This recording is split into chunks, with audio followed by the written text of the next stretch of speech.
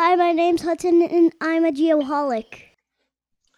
Ready, set, go. Welcome everybody to the third installment of the Geoholics Anonymous. Thank you for listening. As you know, this is a little bit different format than you're used to from the regular podcast. This is more of a roundtable discussion touching on topics, technologies, or anything that's affecting the survey and mapping industries. This week's installment is about 3D scanning and modeling. That's what we're going to be discussing tonight. And of course, we have another great panel of experts. I'm going to give each of them an opportunity to introduce themselves. I'll start with Mike. Mike, go ahead. Hi, I'm Mike Tartaglia. I work with SITECH Southwest. I am the internal consultant. I work with all the sales reps on selling machine control and GPS technology, softwares, and drones. And I do all of the training on Trimble Business Center and UAS Master. Awesome. Thanks, Mike. Marco. I'm Marco Cecala, founder of Takeoff Professionals, which is now in the capable hands of Empire Southwest, the Caterpillar dealer for Arizona and Southern California. I've been involved in all things 3D data since its inception, before GPS was actually being used in machine control and survey. And my current position allows me the opportunity to stay abreast of software, look at things, help our engineers and clients when those difficult situations arise. And obviously, collection and assimilation of 3D data is one of them. Fantastic. Thank you, Marco. Robert. Yes. So this is Robert Beck, General Manager of Building Point West. We're a technology provider for the building construction world. And I kind of like what Mike said, internal consultant, right? I've not just general manager. I think I'm internal consultant to our sales team, our staff, and the general public, as well as janitor, romper room monitor a lot of times with the employees. I've been at this for, probably pushing 30 years now in the civil engineering world and building construction world. So yeah, so Marco and I go quite a ways back. We do. Back to the old Terra model days of modeling for machine control. And then I jumped over to the vertical side with the building construction. So it's fun. Awesome. Let's go out. Let's move to Ted, who's got the probably the coolest title in the group. Ted. Well, I mean, before title, I'm a recovering surveyor. So let's make sure that's out there. No, Chief Innovation Officer for ZELUS. And ZELUS, we really focus on reality capture. So laser scanning, creation of digital twins, and then we bring that into the greenfield with VDC and BIM services. Very cool, very cool. And of course, my name's Kent, AKA Dilfy Dilf, host of the Geoholics. Before we get into the serious stuff, I want to ask each of you guys kind of a funny question. And it's going to be the same question for all of you, so no surprises here. I'm going to start with you, Ted. What guilty pleasure or I guess habit have you started or taken up during your COVID quarantine? Well, I'll tell you what, I thought I was going to have a whole lot more time on my hands. Somebody lied to me. I thought working at home, I'd be at the pool. Not so much the case, but I'll tell you what, when I can sneak it in, I like to do a little Fortnite. No, there you go. Yeah. I like it. How about you, Robert? Yeah, I'm kind of the same way there. I thought, maybe things would slow down a little bit, but things have just changed, right? What I was doing 6 weeks ago, now it's managing more chaos, it seems a little bit, right? So, with all of our sales team out and about and going and who's doing what, making sure that everybody's up and going. And then from a guilty pleasure home life, that hasn't seemed to come around. The wife has created a really big to-do list thinking that I'm home more. So no, that's what I'm doing. Right on, getting caught up. Marco. I've had a masterclass subscription since about Thanksgiving and haven't looked at one of them. Well, it's like, okay, I'm going to force myself during this whole COVID thing to start doing things. So basically, at least in the past couple of weeks, I've been listening to Gordon Ramsay use a bunch of 4-letter words, but teach me how to cook great stuff.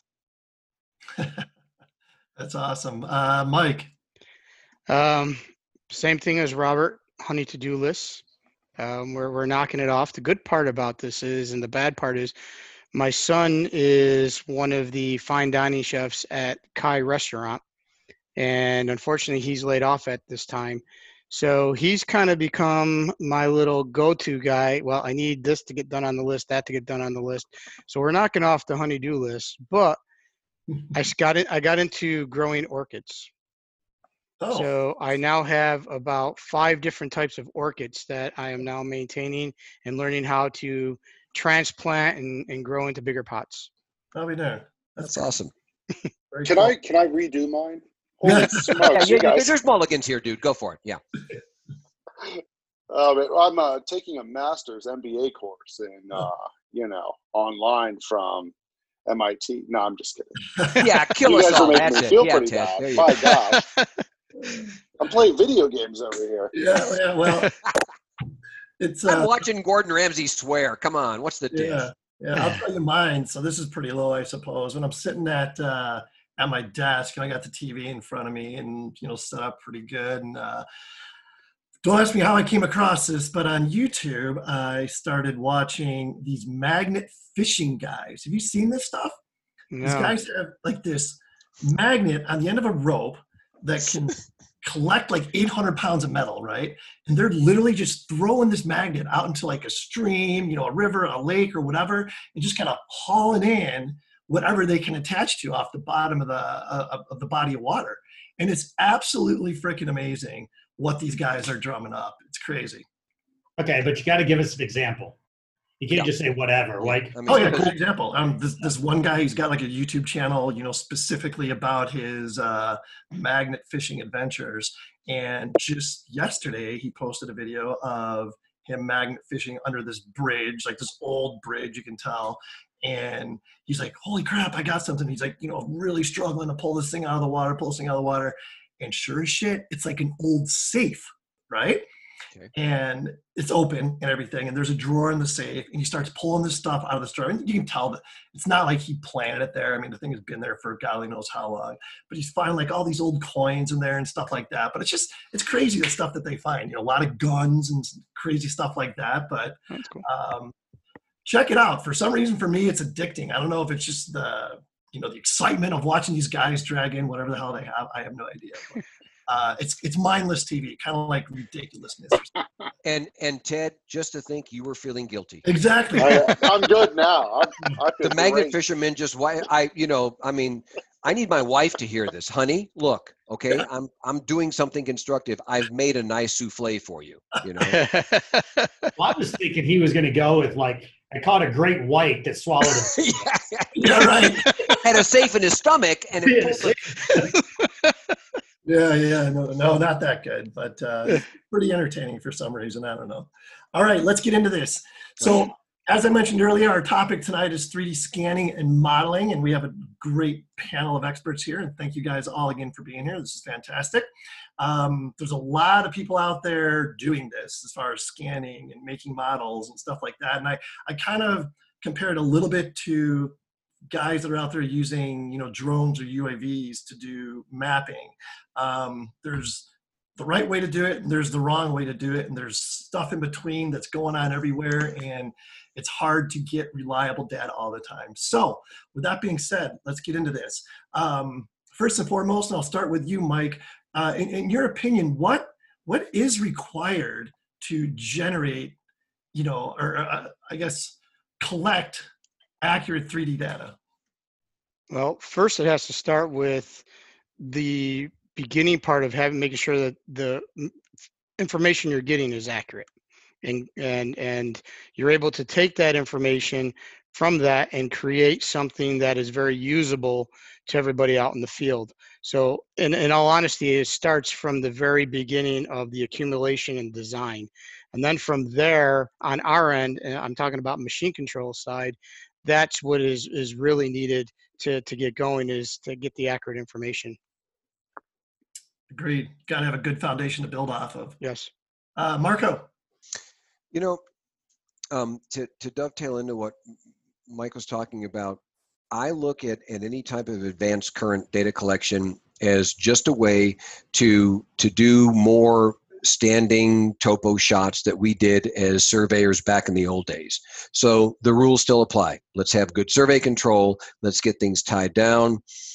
I'll talk a little bit later, probably as a question arises, about the difference, what we do when we go from LiDAR to photogrammetry. But collection method is critical, but most importantly is back checks. Just make sure you're right. Let's do some points on the surface. Let's see where we are. Let's do reality check, and then you can confidently use that data in whatever manner you want to. Very good, Robert. Yeah, so I mean, I'll just echo the same thing, but got a little different spin on it. Accurate as-built data is, king, queen, whatever you want to say, right? It's so however you get that to actually build from and build by, that's what we do is we consult with our customers to say, hey, here's the right tool, here's the right method to get what you need to achieve. Prime example, I had a customer call me a couple years back, and they were just hell bent on 3D laser scanning. We got to go scan, we got to go scan, we got to go scan. And I'm like, all right, what are you trying to achieve, right? So backed into it, and they were trying to get anchor bolt locations of about 400 places. Yep, laser scanning is not what you want, right? We need to go in with total station, shoot those singular points, bring that back in. Then we have customers that are hell bent on a total station. I just need to get a couple shots. Nope, laser scanner is the way to go, right? So you got to really kind of do a deep dive discovery. What are they trying to get out of it first, and then back into the method of how we actually want to get there, and what type of tool do we want to use it to collect it. Yep, you said it right there. Another tool in the toolbox. Yep. I know its limitations. Ted. So totally agree, right? Accuracy, first of all, to get accurate data, you have to understand what you're shooting for. So, a lot of our effort goes into understanding the client needs so that we can make sure we're accommodating it. One of the most difficult transitions from the strictly land survey world into something that's more professional service like laser scanning, a service provider, is backing off of that preconceived notion that everything has to be survey grade accurate. I mean, sometimes it doesn't. So, understanding what the goal is before you start planning the exercise of acquiring the information is really important. And then just to throw a resource out there to everybody, I'm one of the founding board members of the USIBD. These guys do great work. I'm not sure if you're familiar with them, the U.S. Institute of Building Documentation, but very strong survey representation there. They have something called the LOA, and it's a level of accuracy model, right? It sort of mimics the LOD that you see in BIM that's been rolled out by the AGC. But my gosh, that's just acronym soup right there. But what you end up getting is a great format driven off of survey principles that helps you validate and ensure that level of accuracy of reality capture is being held. Very good. So it sounds like the common thread I see between all your answers there is a lot of your job is educating the client, and I guess even before that, getting an understanding of what the deliverable or the expected deliverable is. And once you have that, you can kind of guide the client to, make the best decision. Is this a project or a task that is suitable to use, laser scanning, or should it be done conventionally, or should it be done whatever? There's so many different ways to skin a cat, but it all boils down to what the client is expecting at the end. Absolutely, and to we're all, we're on the unique position of trying to help somebody to do something they, number one, haven't done before, two, probably aren't used to, and three, expect amazing results because that's what they heard when they realized, like Robert said, oh, the laser, the total station, the scanner, the drone. So if I get this thing and I throw it up in the air, everything's great. And we unfortunately are the ones that take the arrows trying to help these people to adopt a technology and get good at it. And it's the same thing we all went through when GPS first came to use. There was never a system sold. Now, I'm talking back in the GeoTracer days, for those of you who were like, here before the earth cooled, that part of the sale was spending, yeah, Robert, right, a week in the field with somebody and walking them through this archaic software and screens that couldn't take sunlight. So this is just the new version of it, and we're required to get you up to speed and make you good at it. And it's not easy, but that's what we are tasked with. Yeah, and I agree with Marco on that. One of our clients this week called on Thursday, and they have a huge bid that needed to go out, and it was 82 miles of road, access roads that they needed to work on or redesign and things like that. So they called, and they were hell bent on having a drone, and they wanted me to come out there, teach them how to fly the drone to get this information. So it became, from that point, not a sales tool. It became more of an educating to them. And what they really needed was a software package that was able to bring in USGS maps, overlay the new access roads, come up with kind of a design for build, because there was no design, and then put it out for an estimate. They didn't need to have the drone at the time. So educating people what they need for accurate data is huge. Yep, absolutely. Absolutely. Mike, you mentioned earlier, about using this data for machine control purposes. And I know I was going to reverse order here, but I know that's kind of your thing. So I want to let you start the conversation about machine control and, how this all ties together. Well, as Marco would say, and I'm going to steal basically his key thing, is the machines have become a 3D printer out there. And the information that goes into them and the way the machine builds it is only as accurate as the person that's educated enough to put the information together. So again, it comes back to the educating. What information do you need, CAD file wise? How do you get the elevations to them? How do you check the information in the office first? So it goes, what we're doing now is basically doing what all of us did back in the olden days, when we would get a set of plans and then they would come up with a revision.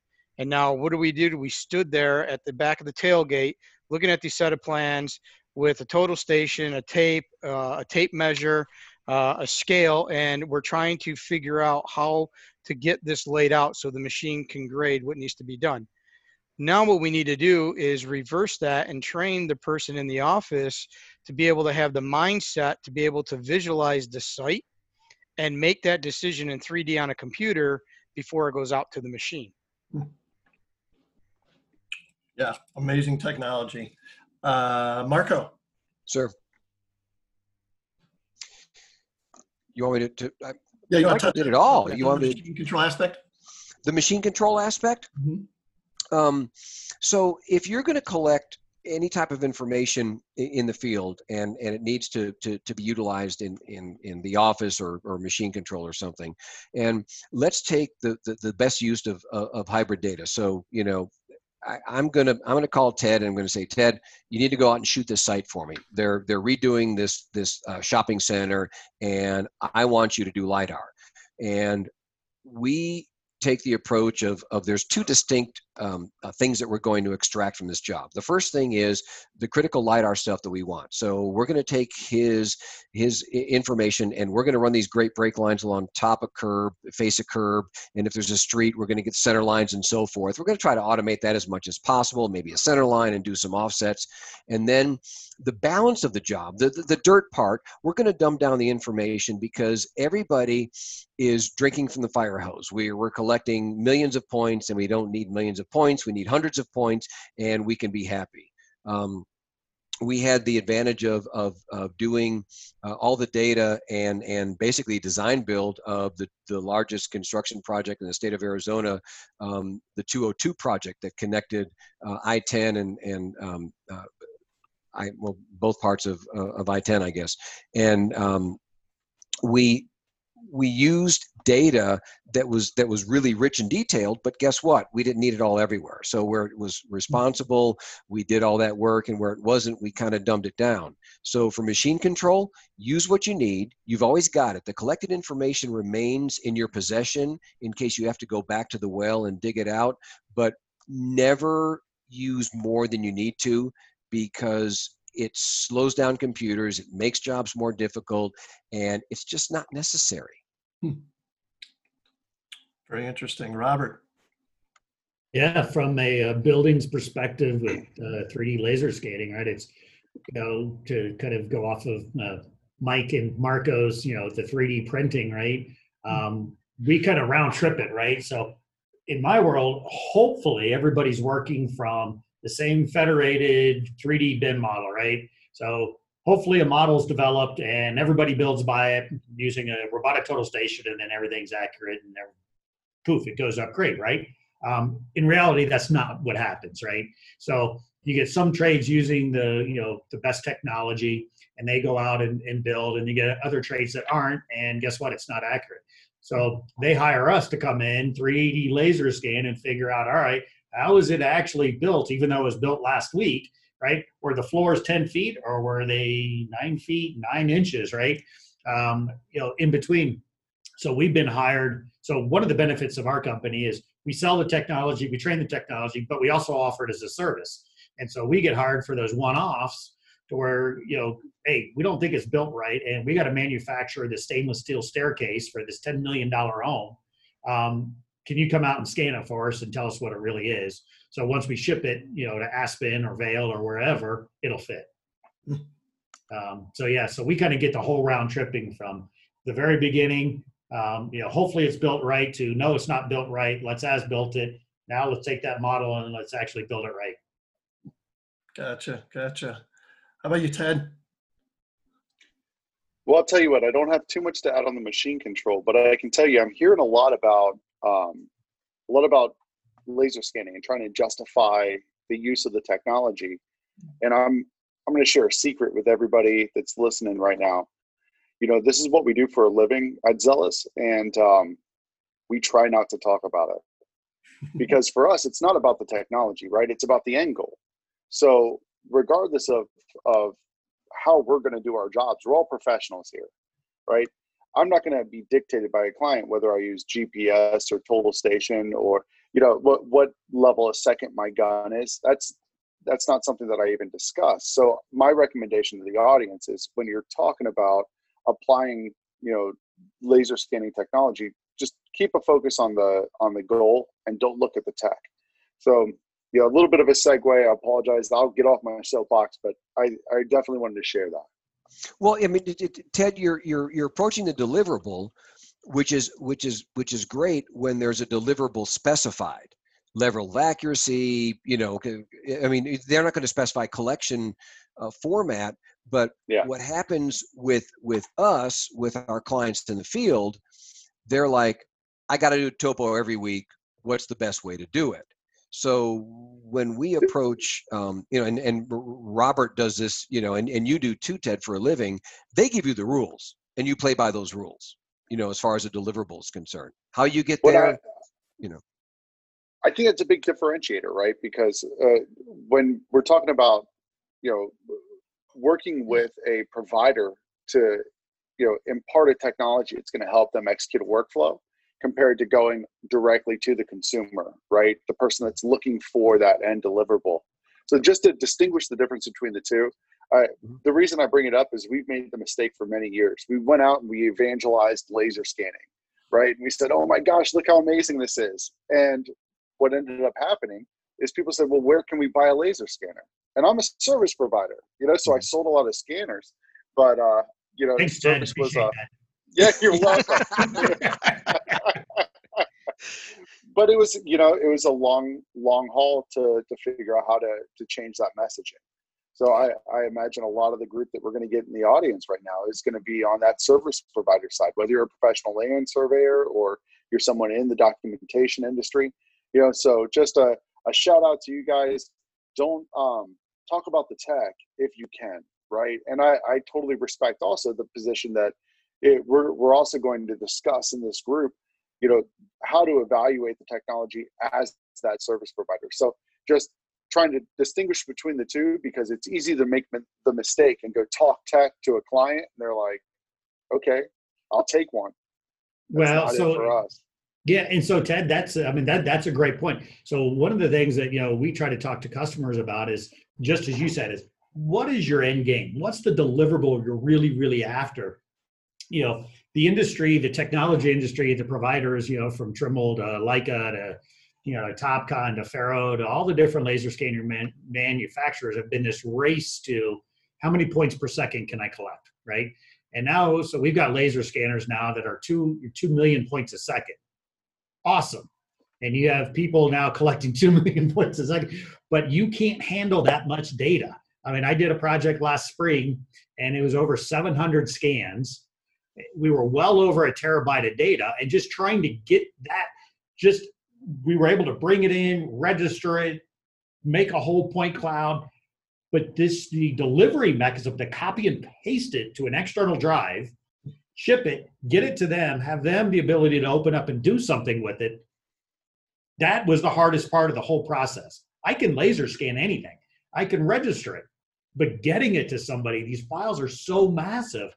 And then if they really don't know what they're doing, wow, that's a whole nother ball of wax. Yeah, go Ted. Let me just ask, who's buying laser scan data? Right? Because I'm not selling it to people. I'll tell you that much. I'm turning it into something. So a lot of it's architects, right? So I do a lot of work with architects because they've researched and found out, hey, we need this data to figure out what's there, right? So we did one project where it was it's a 50-year-old elementary school. Not a big one. It was a small job, but there's no drawings, there's nothing there. And they could have gone in with a tape measure and done an architectural survey and pipes and dimensioning and boilers and everything else. But it's much, much easier to go in and scan it. We were done in 45 minutes and turned over that data that they could model from, because some of them have that capability. But you're right, Ted. Yeah. A lot of that is taking that and now saying, and part of the coaching that we do is, once again, what's the deliverable? Well, we want to model. Okay, perfect, right? So now let's take that data and we'll model it for you to the LOA and LOD standards that we're going to go through and make sure that we deliver that. So now we're dealing with a much smaller file size and a deliverable that they actually want versus, yes, you're right, a terabyte file of scan data that they're going, how do we even copy and paste this onto my computer? Yeah, it's almost like how much is enough, Yeah. Exactly. Yeah, and we've gone round and round with this, and we've got the great advantage of having civil and vertical people on the same table, and in my world, the civil world, not as much matters to what it does with Robert scanning the school or Ted going out and, taking shots of the hospital they're building and making sure that the pipes are in the right place, or at least they're archiving the information. So yes, but then it falls back on Ted's concept of, look, I'm not dropping a point cloud in your lap. You're asking me to give you a thing, and that thing might be where the pipes are. In my world, that thing might be where the curbs are, or where the pipes underground are, or where the dirt is, so I can go get this change order. So yes, I mean, the end game is there, but so many of us get involved in the steps along the way, dealing with the person who, where do I buy a scanner? What's the best way to do a drone? And we have to address that. I mean, that's how we make our living and how we advance the technology.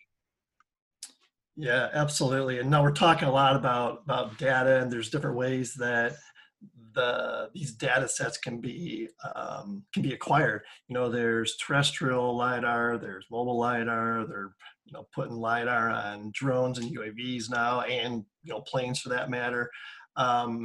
What's the word I'm looking for? What are some of the best practices that you guys are seeing, and how do you collect data accurately, and what do you do to verify it? And I'll let Ted go first for this one. Oh, all right. That's loaded. Yeah. But I can tell you, let me try to take it at a high level. We evaluate all the tools we use. We use Trimble, we use Faro, we use Leica, and each one of those groups generates different hardware pieces, right? So I like to compare them to hammers. And I say, you can have a bunch of hammers, but they're all going to do different things. I'm not going to take a sledgehammer to the roof to try to nail in shingles, right? So I think that understanding what your hardware is capable of is imperative, just right out of the gate. Practices for ensuring accuracy. I would say during that testing phase, we would run through like mimic projects, right? So we're going to test it. We have a control base. So that control base is established initially with survey control. So we go out with the highest accuracy equipment we can, and we gather information. Then when we bring equipment in to test it, we're scanning, we're registering, and then we're comparing points back to that control, right?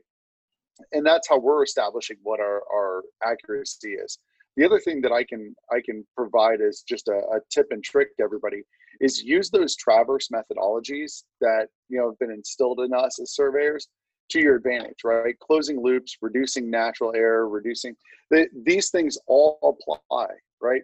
And if you can figure out how to take some of those concepts and replicate them into your scanning workflow, right, you're gonna get a much better result all the time.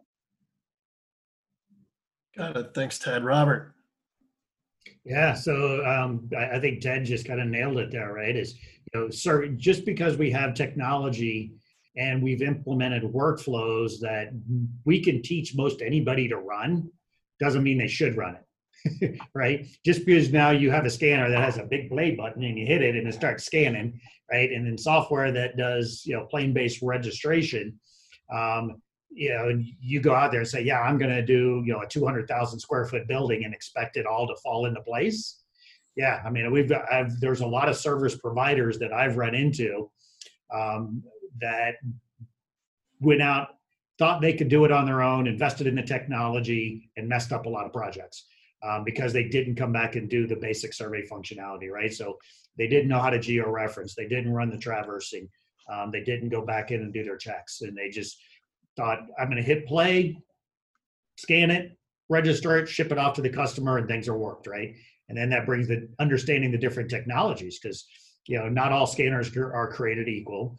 Not all different types of scanners, right? I think the market's getting kind of confused now with, you've got structured light scanners, you've got SLAM technology, then you've got our traditional time of flight scanners, and you got phase-based, and you got all this stuff, and people don't know what to make sense of what's what, right? And what the end result's really going to get them based upon what the LOA needs to be. So that's part of that education process that we're heavily involved with. Yep. Again, it goes back to using the right tool in the toolbox. Yep. Right. Yeah, for sure. Marco.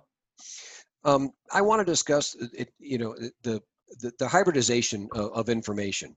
So people come to me a lot and say, gee, what do I do? I've got a drone and I've got a civil project and I want to acquire data.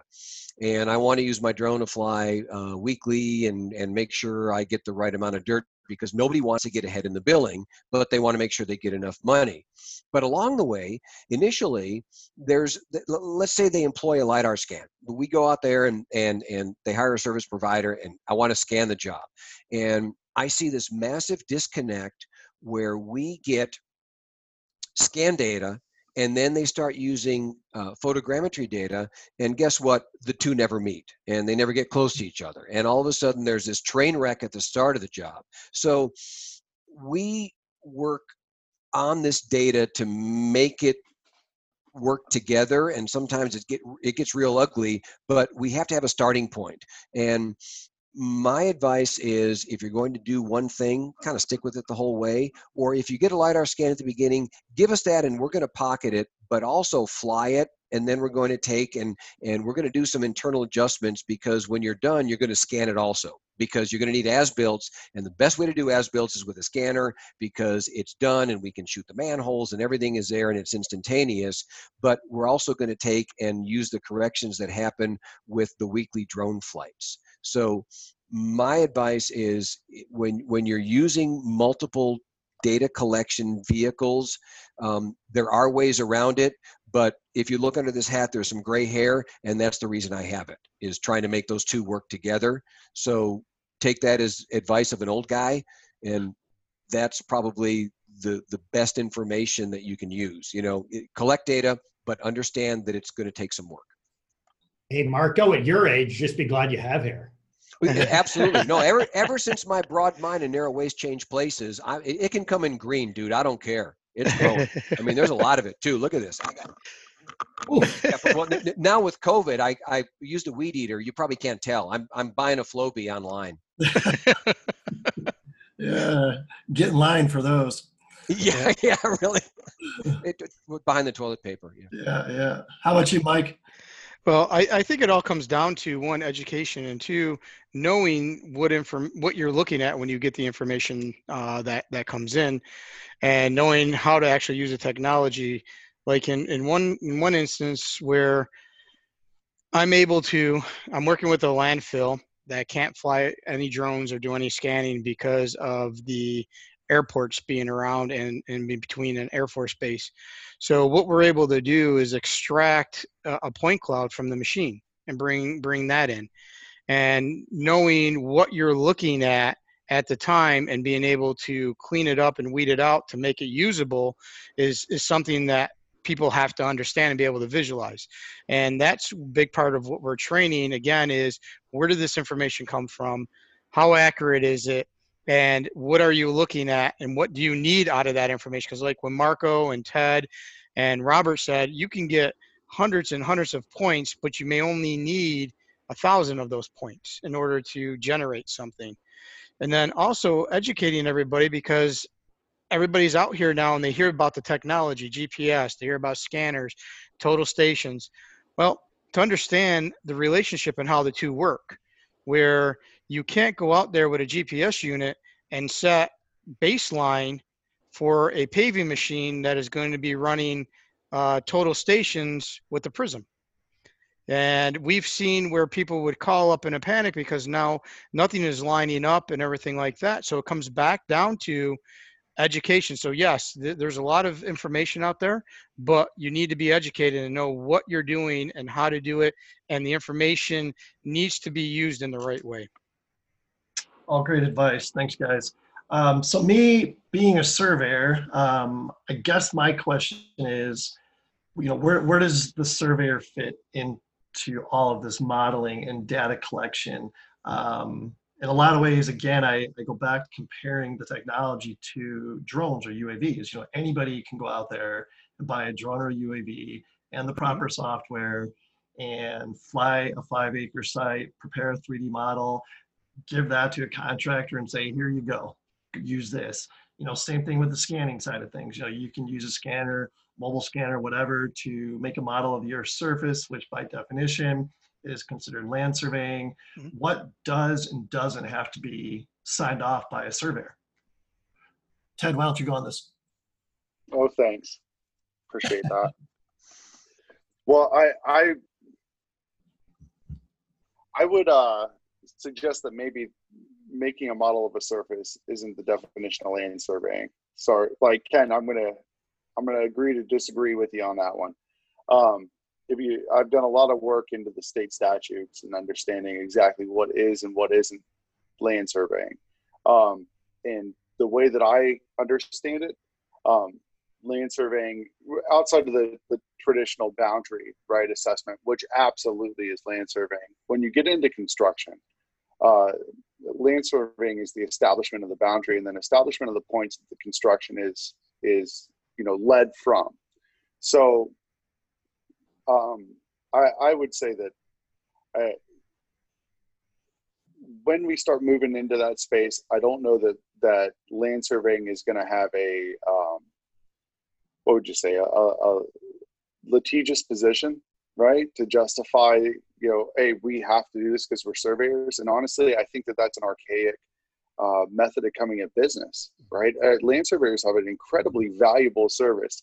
And that's one thing that attracted me to the industry, is that, we're basically attorneys, right, that are out there making determinations on property, some of the most valuable assets that we can have.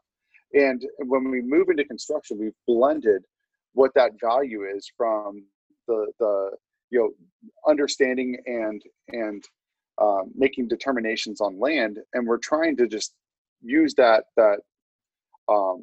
legal position that we controlled, boundary work with, and trying to transition that over into construction. And it's just not going to happen. I mean, the way things are working today, it's going to completely, move out. We're selling robotic total stations to MEP trades, right? They're laying out their work. Does that make them land surveyors? No, right? But also what they're doing, I don't think should be defined as land surveying, right? So when you get into that realm of construction staking, which is where I think we are, it's a tough nut to crack. But I would say that surveyors approach it from a business standpoint, right?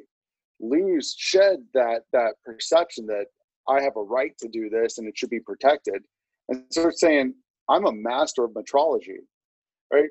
Nobody should be doing this better than me. I need to get out there into these buildings and go vertical. I think there's a tremendous amount of opportunity. I get calls. I'm going to call this week about layout, right, for an envelope contractor, and they're scrambling to try to figure out, how do we get this resource through a vendor? That should be a land surveyor, right? I mean, if I'm doing construction staking, that's something I'm biting into and I'm just running with. Same with these robotic total stations and equipment layout. This is the way that the world's going. So whether or not I can justify that it's a protected position, that's debatable. But by all means, I should be the absolute best and most efficient at doing it, right? So whether I'm out there doing layout with robotic total stations for penetrations and bangers and pre-pours, or I am out there with a laser scanner and I'm validating the existing conditions, or integrating as part of a BIM execution team for a general contractor and in charge of running QA/QC on installation verification. Right? There are so many opportunities for surveyors to start expanding, right, their revenue sources, that it's just staggering. And honestly, it's just, I get all worked up when I get pulled into the conversations about what's surveying and what's not, what should be protected. I'm like, just go get it, guys. Right? Yeah. No, I don't necessarily disagree with you. I think surveyors, probably missed the boat a little bit on GIS, and I used the drone example, and when you look at the statutes, I mean, what a lot of these guys are doing is perfectly legal, and which is a little frustrating to surveyors, of course, when guys are taking money out of their pocket, that in their minds anyways have no business developing models like that. But yeah, it's still a bit of a gray area, no doubt about it. Part of that problem is I think, as Ted said, they didn't take it and run with it. I was the tip of the spear back in the 90s of bringing a lot of this machine control stuff to market, right? And we ran with it, and we're like trying to get the surveyors involved with developing models for the machine control to run with, and they wouldn't.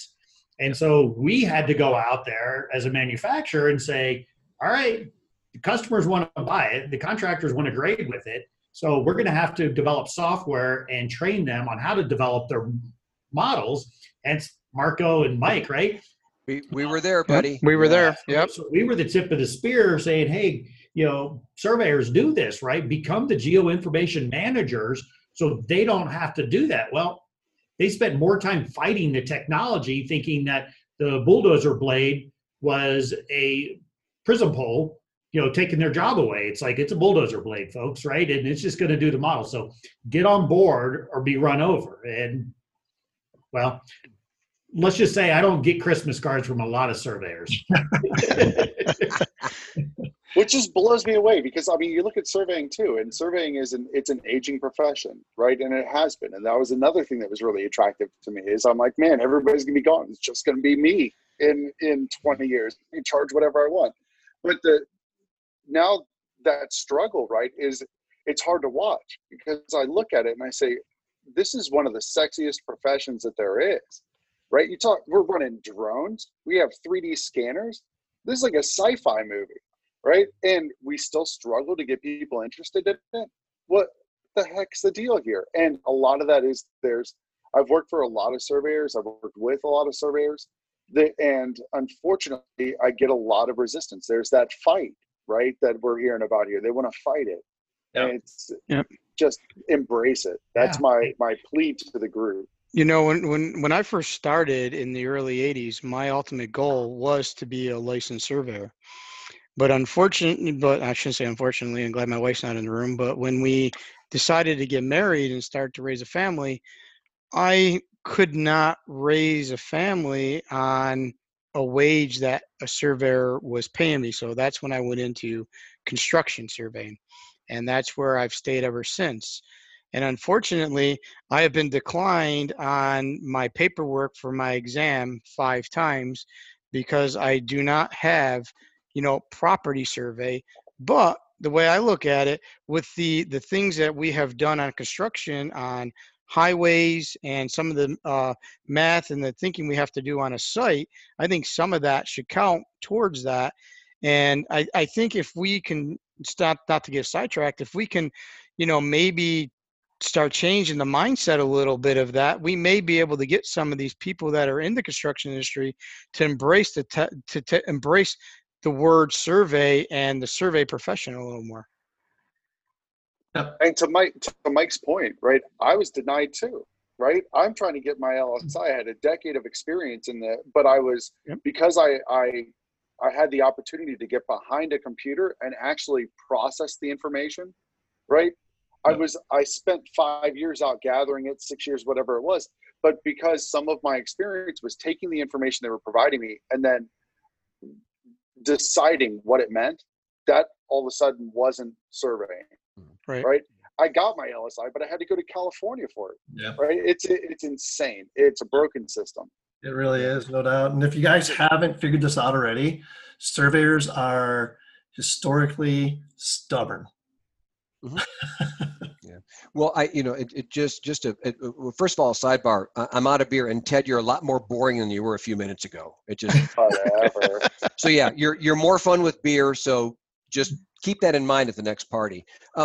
It's funny. Have I got stories? And I've been at this literally since it began. And there's 2 big things. I had to write these down. First of all, we had everything, including lawsuits from states as a company, TOPS. When I first started out, you're building models, you're doing a surveyor's job, you're doing a survey, and I can run down the laundry list, but there were a lot of states. So I got through all that, and they realized, and I had to educate them. The next thing I did was I spent the next 10 years going and speaking to state and regional surveyor conventions and saying, people, look, these people aren't taking your business. Here's what you need to do. But guess what? You don't have to spin around and go and put that point back in because somebody backed over it, because they have that information in their hand. So let's all get on the same page and make this thing work. Well, guess what? And, Kent, you nailed it. They're stubborn. It didn't happen. So with all that being said, we have the same tools that they do, but we're not doing the same thing. And you'll see if you read a lot of the stuff I write and you see a lot of things I talk about, I don't say staking a point. I call it locating, because surveyors stake points and us knuckleheads in the field locate stuff. So let's differentiate, because I don't want to be responsible for staking something. I don't want to be responsible for those final as-builts. You tell me where the storm goes and I'll make sure I'm there, and then I can do my stuff. So one of our employees, who is now the regional manager for Kiewit Survey Department, Dan Leslie, when he was a surveyor in Tucson, he would build the model and put it in a TopCon a GPS, and he would go to the contractor, hand him a GPS, and say, "Call me when you need something," and drive away. And they would do their work, and when they got, flummoxed, they needed a curb laid out or something changed, they would call. So yes, we have the same technology that surveyors do, but no, we don't do the same thing that surveyors do. I think we make their job easier because you don't do a bunch of stupid stuff now. Mm-hmm. Well, I want to take that, and I don't know if I'm jumping way ahead here. Okay. Well, maybe I do on the future thing, right? So on that with surveyors, right? It's, hey folks, you need to get on board quick, because I guess this is a podcast, so you can't see, but I'm holding up an iPhone, right? So iPhones have GPS, and the technology for the correction signals is getting better and better and better. And, so are we ever going to be millimeter accuracy with our iPhone? I don't know. I'm not going to say no, right? But I'm not going to say yes either. So it comes back to round tripping this in, the quality of the data that's put in, right? Who's managing that data of what we want, where we want it? the positioning technology is light years ahead where it was when I started in the 90s, early 90s. And it's only going to get better. It's only going to get faster, better, and cheaper, to where we have an iPhone with a little GPS receiver and a correction signal from, an RTX or something.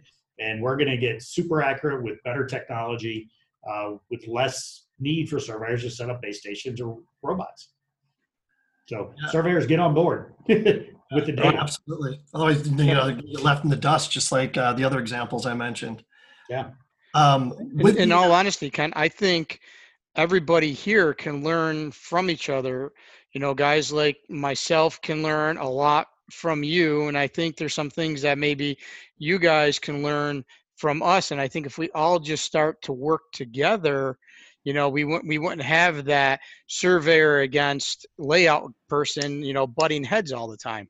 Right. Yeah. No, I agree with you 100%. 100%. We have a habit of trying to share our information with everybody, and in the beginning it was not accepted. It's like, we don't need it. We have our own stuff. We do our own layout. And now, I'm not sure on the numbers, but I know it's over about 40%. When we build a file of a job, that information goes to our client, who's the contractor, the surveyor, and then back to the engineer as a QA QC, because we want to see what you're doing, and you want to see how we've interpreted what you've done, make sure water flows downhill, all that kind of stuff, and put everybody in the loop. And we drag them kicking and screaming, but the best jobs are the ones where everybody literally is on the same page. I mean, if we send out that data, 0.561 is the same for everybody, and that's when it gets really slick. Yes. Yeah, and I think you nailed it. The technology is just going to continue to advance. I think I mentioned on the last podcast, I saw this drone that they're developing in Europe, and maybe it's already working there. I have no idea, but it literally had almost like a like a machine gun type rotor of stakes, like survey stakes, and this thing would literally fly out over the site, hover down to the the location, and shoot that stake in the ground. Oh, it's crazy. Like, wow, this is insane, but wow. That's going to be reality, How does like LiDAR and those technologies fit with AI, which I know is becoming, a really hot topic in the construction industry? Yeah, I'll take that and run with it, right? So, the holy grail we've been talking about is not how we collect the data, it's what we do with that data, right? So the AI component is just going to be bringing in and saying, yeah, I've got LiDAR data, and I can scan it, and no matter what it is, I can analyze it, look at the shape of it, just like our human eye does, and go, oh, that's a pipe. Oh, that's a boiler. Oh, that's a wall. That's a window. That's a door. And be able to analyze all that data and turn it into a model pretty quick, right?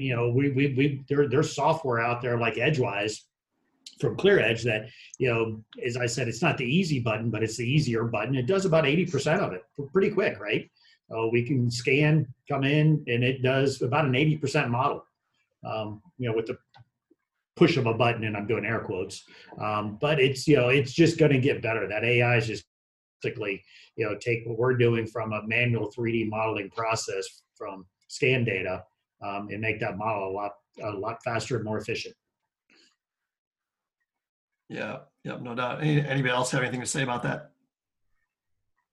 No, look, I think feature extraction is a huge piece, which is what we're talking about here, right? Mm-hmm. Automatic extraction and recognition of objects. But I think also you start looking at like the Velodyne pucks, right, that are being produced, and they're almost consumer grade at this point.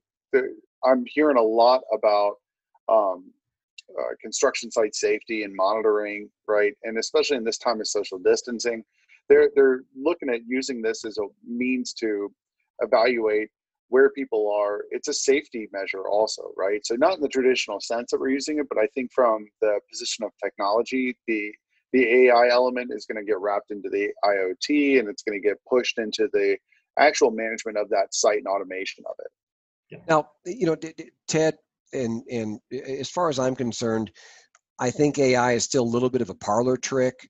What are you seeing because you're on the bleeding edge of this thing, and it's probably pretty scary to see how you try to make some of this stuff work. But what are you seeing out there, and what's your level of satisfaction and forecast for the future?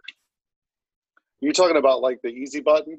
Well, AI to me is you have now put the building on the screen, and you're going to put the goggles on, and you're going to see the building rising out of the dirt as you walk up to the thing. Or in an empty space, a TI, they're going to see their clothing racks and the dressing rooms and the cash wrap and that kind of stuff. So where's that right now? Because as far as I'm concerned, it's still a little bit sketchy, and it's it's a lot of talk. I mean, what's the boots on the ground?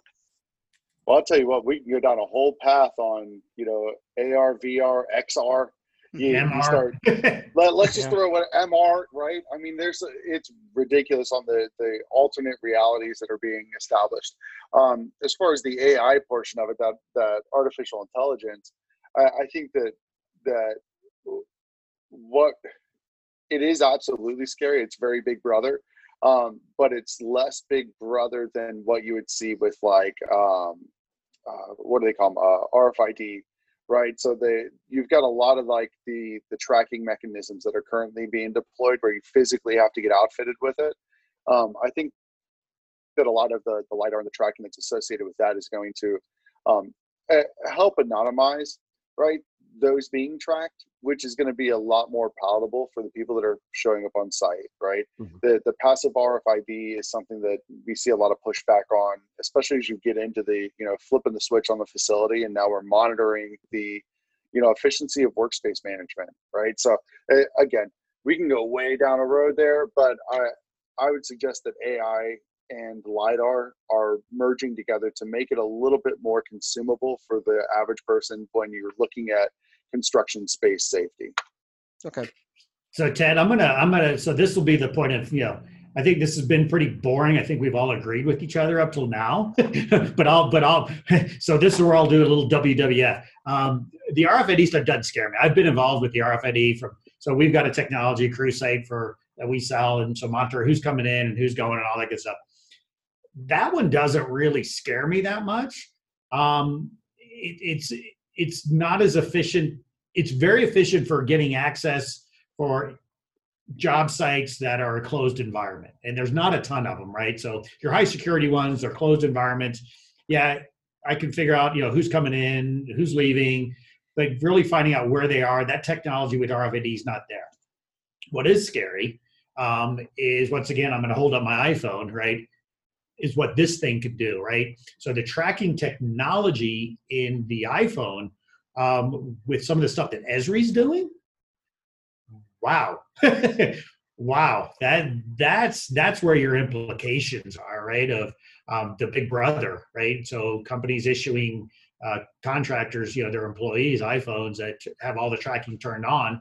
So where am I in the building? What am I doing? And now linking that to, once again, jumping ahead, getting into the future, what tool am I using, right? And do I have certifications to use that tool? So I know we're working with Hilti a lot, and so you talk about survey stuff done by contractors. That stuff, that positioning stuff's being built into tools, right? So where is this bolt going to be put, right? Well, now I've got location of where my drill is, the angle with an inclinometer, what bolt was used, what was it torqued to, and all that information being fed back into that BIM model by the worker that's connected through his phone. Crazy. So I guess we're headed down the path of the direction, this technology is going in the future, whether we like it or not, I suppose, in some cases. Is there anything else you guys want to add on that topic? No, these cats nailed it. All right, right on. Gosh, I don't know. That's about it as far as what we had on the docket, I suppose. Is there anything else you guys want to make sure that you get out there before we wrap this one up? Yeah, you guys just that this was seeing a lot more of YouTube? fun. Yeah, I agree. Let's go on the line. Ted, go ahead. I was going to say, this is just a lot of fun, Kent. Thanks for putting this together. Kudos to you. I mean, this is a tremendous platform, and I had a blast with these guys. It's great. Yeah, there's, I'll have to exclude myself, but there's a lot of horsepower here that with a lot of experience, and it's just great catching up with these guys that I've known for years and get to see again, which is neat. But we get to share our expertise with people who are either thinking, or worse, they have it and don't know how to use it. I mean, let's face it, none of us wants a $50,000 doorstop, and we all have them. I mean, Ted, you probably got a pile of stuff that never made the cut. I do too, including software and hardware and things with propellers. So if we can cut the hassle factor and make things a little bit easier and kind of push things forward, as far as I'm concerned, all that does is help the industry and help all of us. So, we're always happy to lend this information and help where we can. And like I say, you've got a bunch of people here that really know what this stuff does and how to make you successful. And it's a great advantage. Awesome. Robert, your parting thoughts.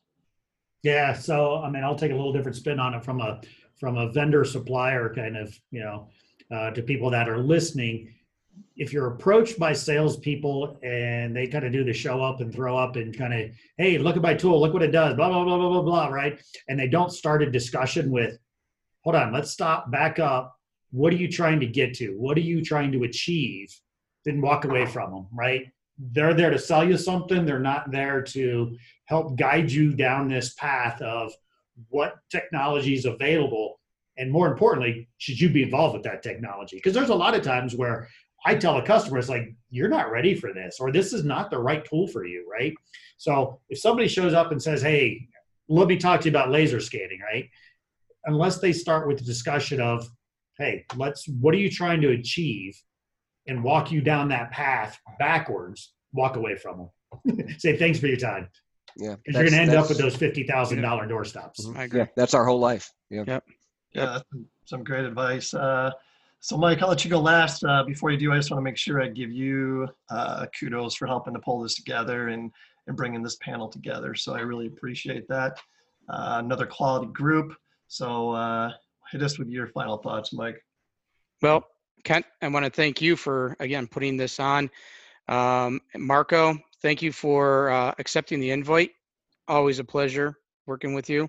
Thank you. Yeah, Robert, thank you for all your knowledge. And Ted, I mean, just from the few conversations that I had with you, you're definitely somebody that I really can learn a lot more from also. So I thank all of you from being on there. But again, I want to kind of run on what Marco said about education. Our job, in order to make this successful, if it's AI to AR to VR to any of that, to machine control, to surveyors and contractors working together, it all comes down to education. It all comes down to everybody wanting to share the knowledge of what they're learning to expand the whole industry. That's what we're here for. And that's what our legacy, everybody that's on this podcast today, that's what our legacy is what did we do to help change and grow this industry? Yeah, it's a good point. Well said. Absolutely. So thank you guys again for being here.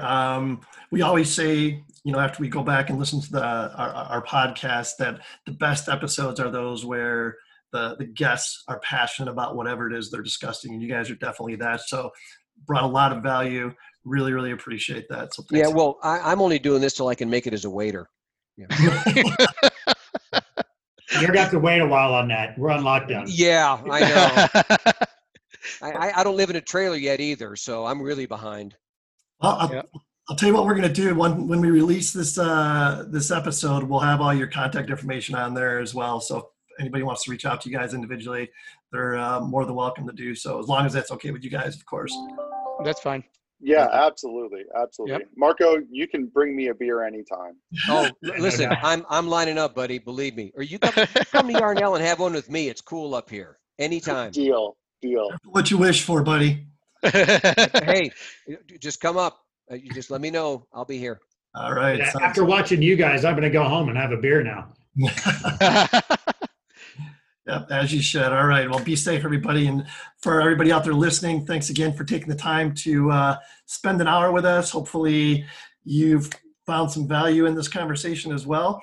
If you'd like to host one of these or present one of them, have a topic, that you'd like to present on or have a roundtable discussion on, reach out to us at info@thegeoholics.com and we'll definitely put something together. And be sure to check out all our podcasts on Apple Podcasts, Podbean, Spotify, and Stitcher. Till next time, everybody, stay safe and healthy. Thanks. You too, Kent. Thanks. Bye, everybody. Thank you. Bye, y'all. Thanks again to our friends of the program. Please be sure to check out Land Surveyors United at landsurveyorsunited.com, Unifly at unifly.aero, Bad Elf at bad-elf.com, and Parkland College at parkland.edu/surveying.